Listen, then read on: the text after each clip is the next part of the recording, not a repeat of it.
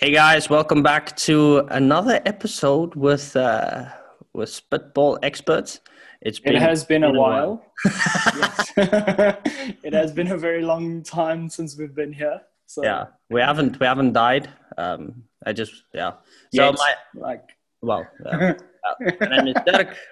I'm a youth pastor. Love spitballing about theology and life. And I'm very excited to be back after a knee operation. you're getting old now, Dirk. Yeah, well, Finally the knee packs up and rehab and all of those nice things. yeah. But I've been through that as well, but just at a younger age. And so can we claim both knee injuries to like we are sporty now? Because mine came from rugby, yours came from hockey. I mean, are we jocks now officially? Maybe we've made it in life. Yes, finally. Now I can just retire with like a pack of Doritos on my lap. So, Yeah. Well, before I continue on this line, please do introduce yourself to the people that do not know you. yes, guys. So my name is Arnold. I am currently a youth pastor in Centurion, South Africa. However, just for the last couple of days, up until the first, then I'm now a big pastor, apparently. The man's moving up in life, huh? In the West Rand of Joburg. So yeah, that is who I am. And yeah, I agree with Dirk. We love talking about theology, about the church, about life, about politics every now and again. And yeah, so very keen and excited for today's conversation, Dirk. Yes, me too. So just so that everyone knows, Joburg is Johannesburg for those who. Oh yeah, sorry. That's the slang we have in South Africa. So, yeah. So I'm living in Switzerland. I also moved out of the motherland. Yeah. But anyway, hey, it's good to be back. It's good to see. Hey, the world's been crazy since we've been gone. I had summer holidays. I mean, America's burning down. The world around us is going crazy. This pandemic has really been taking over the world. Yeah. Man, what do you say being a Christian in the COVID times? What is your take on that? Like, saw Christians being tired. Just going, man.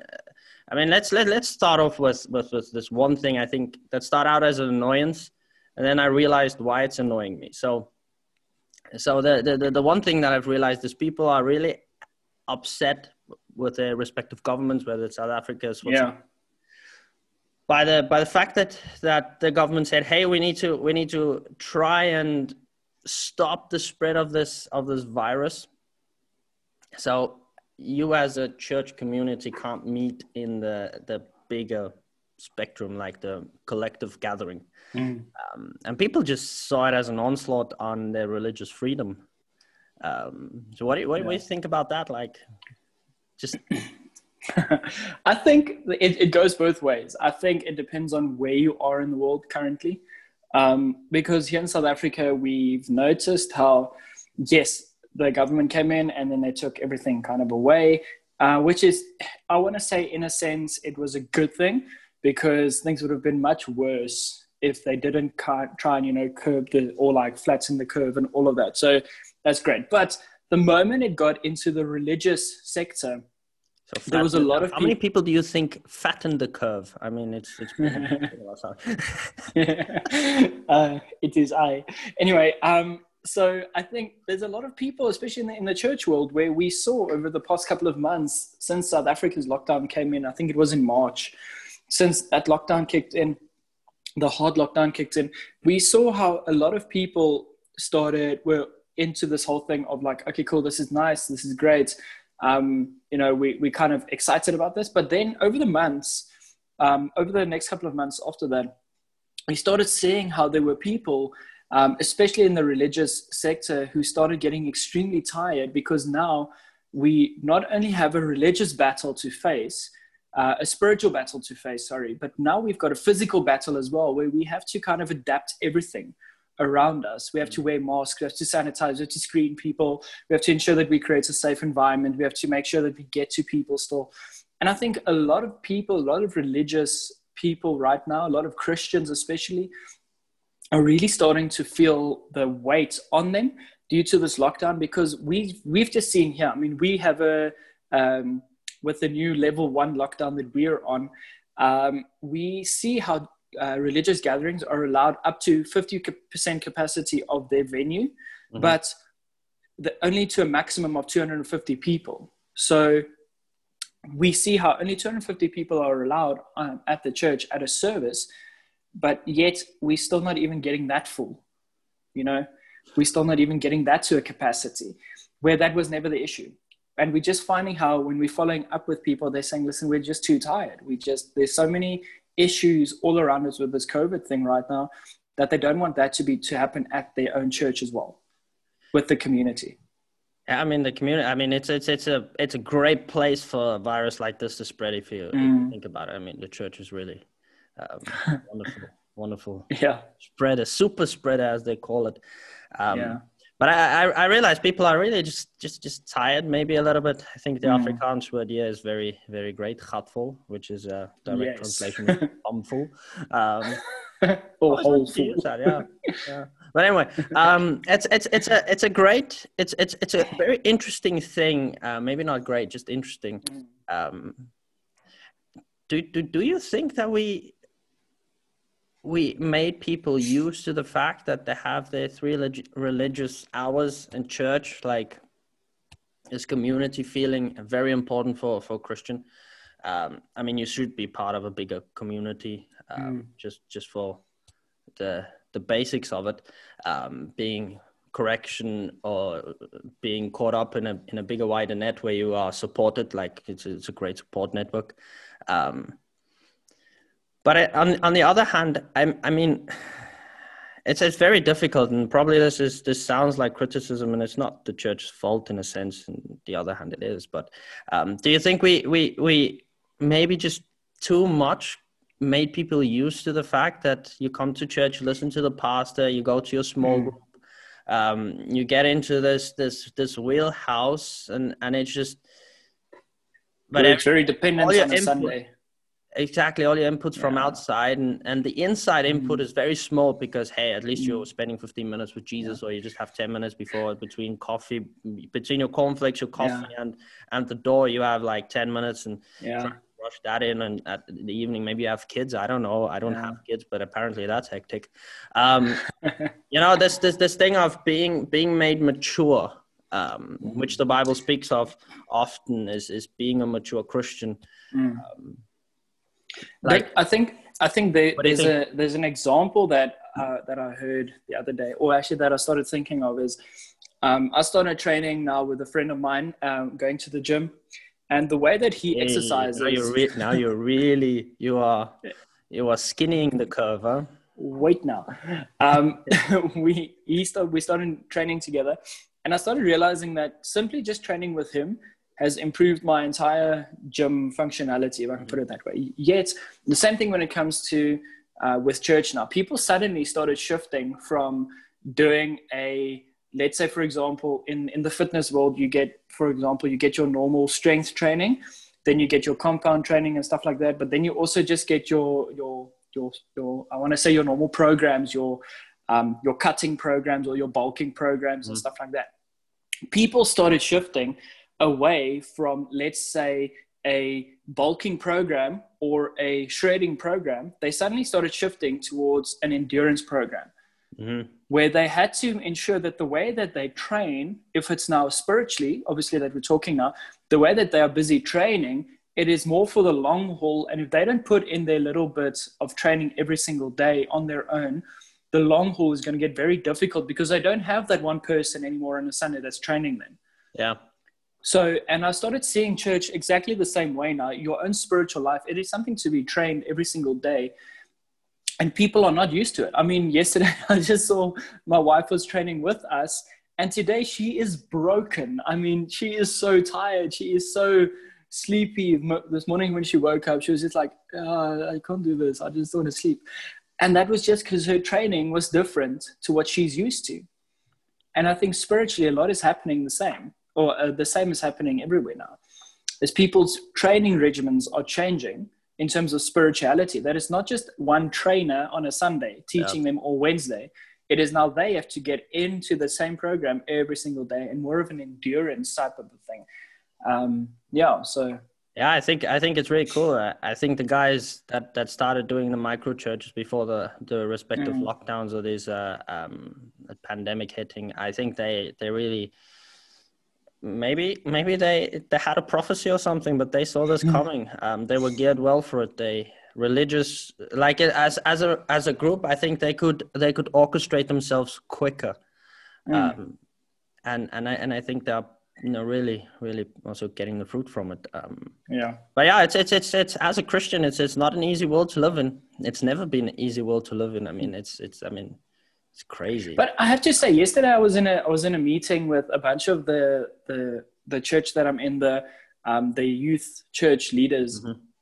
And we started talking, and the one guy said that within his ministry right now, they're starting to see a lot more healing happening, a lot more miracles happening in the people's lives, because people are starting to look out for that a lot more, because they're reaching to more of the Savior. They're reaching to more of who Christ is as a Savior, and not just Christ as a Sunday product. I mean, they're starting to look for Christ everywhere they're going. In their school, in their workplace, in their university, or in their families. But they're starting to look a lot more for not just the whole thing of, I don't know if you've watched Talladega Nights before, but where he says, they're looking for baby Jesus. And they're just looking for the small little baby Jesus part of it. But now they're starting to encounter Jesus for who he is in their lives. And I think it's a shock on a lot of people's systems for when the moment that they actually have that Paul-like encounter with Jesus. And that is what it's about. I mean, just now all of our movie time that we spend during our youth is really helping our spirituality. The thing is, I think the expectation of God's kingdom is shifting away from, hey, just come to Jesus, just get saved. I don't know. On your time, when you want to, if you feel like it. No, not even just that. Just the whole thing of, hey, we need to get people into faith. And then Jesus is like, no, you need to get people into a relationship. Like, people need to get into a relationship with me, not you need to get anything. Exactly, I think the one thing that maybe this time has taught me is that the Holy Spirit is the one that convicts of sin. The Holy Spirit is the one that brings people to faith. I'm a sort of middleman. I can only just show people what Jesus has done in my life. Yeah. And I think that is what this COVID time is really doing, is whether it's panicking, going, well, I don't need to panic. My foundation is set on Christ, and that's just brilliant. I don't need to worry if I get sick or whatever, if I die. I mean, that is another thing. All of a sudden, the Western world, I mean, here we are confronted with a mortality rate. We are just mortal. We are not immortal. Exactly. That is the first thing. And you see people going crazy. It's like, okay, so the one question we've all have on our minds somewhere along the line is, what happens after death? All of a sudden, you are confronted with the basics of being human. Who am I? What am I worth anything? And so, what is my life about? What is the main thing that I should do in life? Whatever you want to call that, calling, whatever. And the last thing is there anything past this life? And I see this last one really popping up because people are confronted with death. They're confronted with the realities of life. I mean, now we can't push it away with just dumbing it down and just turning the TV off because, hey, the pandemic's not in my country. So, I mean, life continues for me. Well, some parts of South Africa really believe that. So, I think the major thing is what I'm excited about in this thing is, hey, Christian, don't get weary and tired. It's going to happen. Just chill out. The wider community is still there. We are still eager to meet, whether it's over this or just like 2 people in a room or 5 people in a room, whatever your country allows. But that's not the point. I think the point is Jesus is also saying, hey, that which you've learned, show that to the people around you. You as an individual have a faith and you have a journey with me. And that's the point of the gospel more than than just getting in people into faith, whatever that means. But Dirk, I think even with that, this has been very taxing on individuals, just people coming to church, the community. But just look at it being a pastor. I mean, the way that the weight on the pastors in the world right now, that is insane as well. Because suddenly, I mean, I've always believed that which is happening in your campus is a part of the pastor's culture that he's putting down. So if there's a community culture, it's something that's from the pastor and from the leadership team and from, you know, the people that are kind of showing it, that are exhibiting it. So now there is something happening in church where if you're taking a look at a pastor, is your pastor healthy? Is your pastor taken care of as well? And just hear me out, this gets into extremes for some people where it's all about just the pastor. That's not what I'm saying. I'm saying that a pastor is also a human that kind of also needs support. How is the community also enabling the pastor to ensure that he is healthy or she is healthy? And I think that is something that all over the world we need to take into consideration when looking at pastors of churches, at CEOs of companies, of principals in schools, you know, of people in leadership when it comes to communities, is whether you're a Christian or not, there needs to be some sort of covering in that. But yeah, I mean, so basically what you're talking about is self-care, right? Yeah, it's a fact that, I mean, look, over the years, just look at the pastors that went before us. I mean, these guys were doing everything. Yeah, and in the end, it's the lopsidedness of the faith community in a sense. It's been always, hey, we need to take care of the weak and the poor. That's true. That is very true of the gospel. That's very true of our job and the nature of it. But we should not forget the strong. They also need a phone call. They also need someone asking, hey, how are you doing? How's your faith? They also need all of that stuff. And I think that's the thing of a mature Christian, is being able to see the pastor not just as the leader, but also saying, hey, I can support my leaders by not just being attending or freaking being behind the sound desk, but being a spiritual support. And I think that is the thing that we miss about maturity. It's not about diving deeper into the Bible and, I don't know, getting whatever revelation, but maybe starting out with that one of, hey, I, as a Christian, as who I am, whatever my job is in the outside world, whatever my title is, I can still support my leaders in asking back. I can be poor and still asking back. I can be a child and still asking, hey, how are you doing in faith? And I think this is the thing that edges us to maturity, is not to focus on ourselves, but to open our hearts and our eyes, especially our eyes, to people around us and saying, hey, keeping our past accountable. When last did you actually take holiday? You know that you have a team around you. When last did you do that? Yeah. Are you still hearing from Jesus? You know, that is such important things that we forget, because like you said, pastors are human and we think, hey, you are holy, so I don't know. Go be holy. It's your job. It is your job.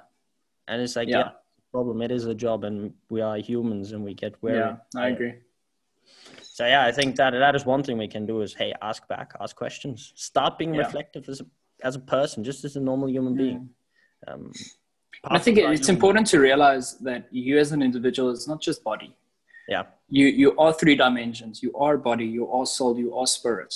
I mean, how are you physically? How are you emotionally? How are you spiritually? It's these three areas we need to take a look at every week and simply ask ourselves, okay, but where am I emotionally right now? I mean, just myself in the past 2 weeks has been extremely taxing emotionally, because we've got a lot of stuff that's going on in our lives and a lot of stuff that just went wrong. And not just like one now, one then, like everything happened at once. Everything was just like, everything just crashed. And taking a look at all of that is the impact that has, not just on myself and my wife's emotional side, but also the physical side, you know, the spiritual side to it. is to realize that we as individuals need to know, listen, we have got stuff weighing on us physically, sure, but spiritually and emotionally. And we always neglect the spiritual aspect and the emotional aspect of it, because if I can't see it, I don't need to do anything about it. I mean, that's the one joke you always made in high school was something of, look to the left to avoid the problem on the right. Yep. And that's kind of what we're doing. We look forward so that we look to the outside so that we forget the problems that are on the inside. And I think a lot of people right now, especially 2020 has come and shown that, with even in South Africa now, with just the talks on perhaps moving back to a harder lockdown level, which was debunked like 2 days ago, but just moving back to that, the impact it had on people's lives, just that they started going into a state of panic again, because suddenly there's all this fear, and fear just eats away at everything within our lives, in our society, and all of that. So I think that's definitely something to ask yourself every single day, is where are you in these three areas? Yeah. Not just do I look good on the outside, or am I working off that My beard is looking good, by the way. yeah. But how am I looking on the inside? So yeah. I think it's important to note that. Yeah, that's so important, man. I mean,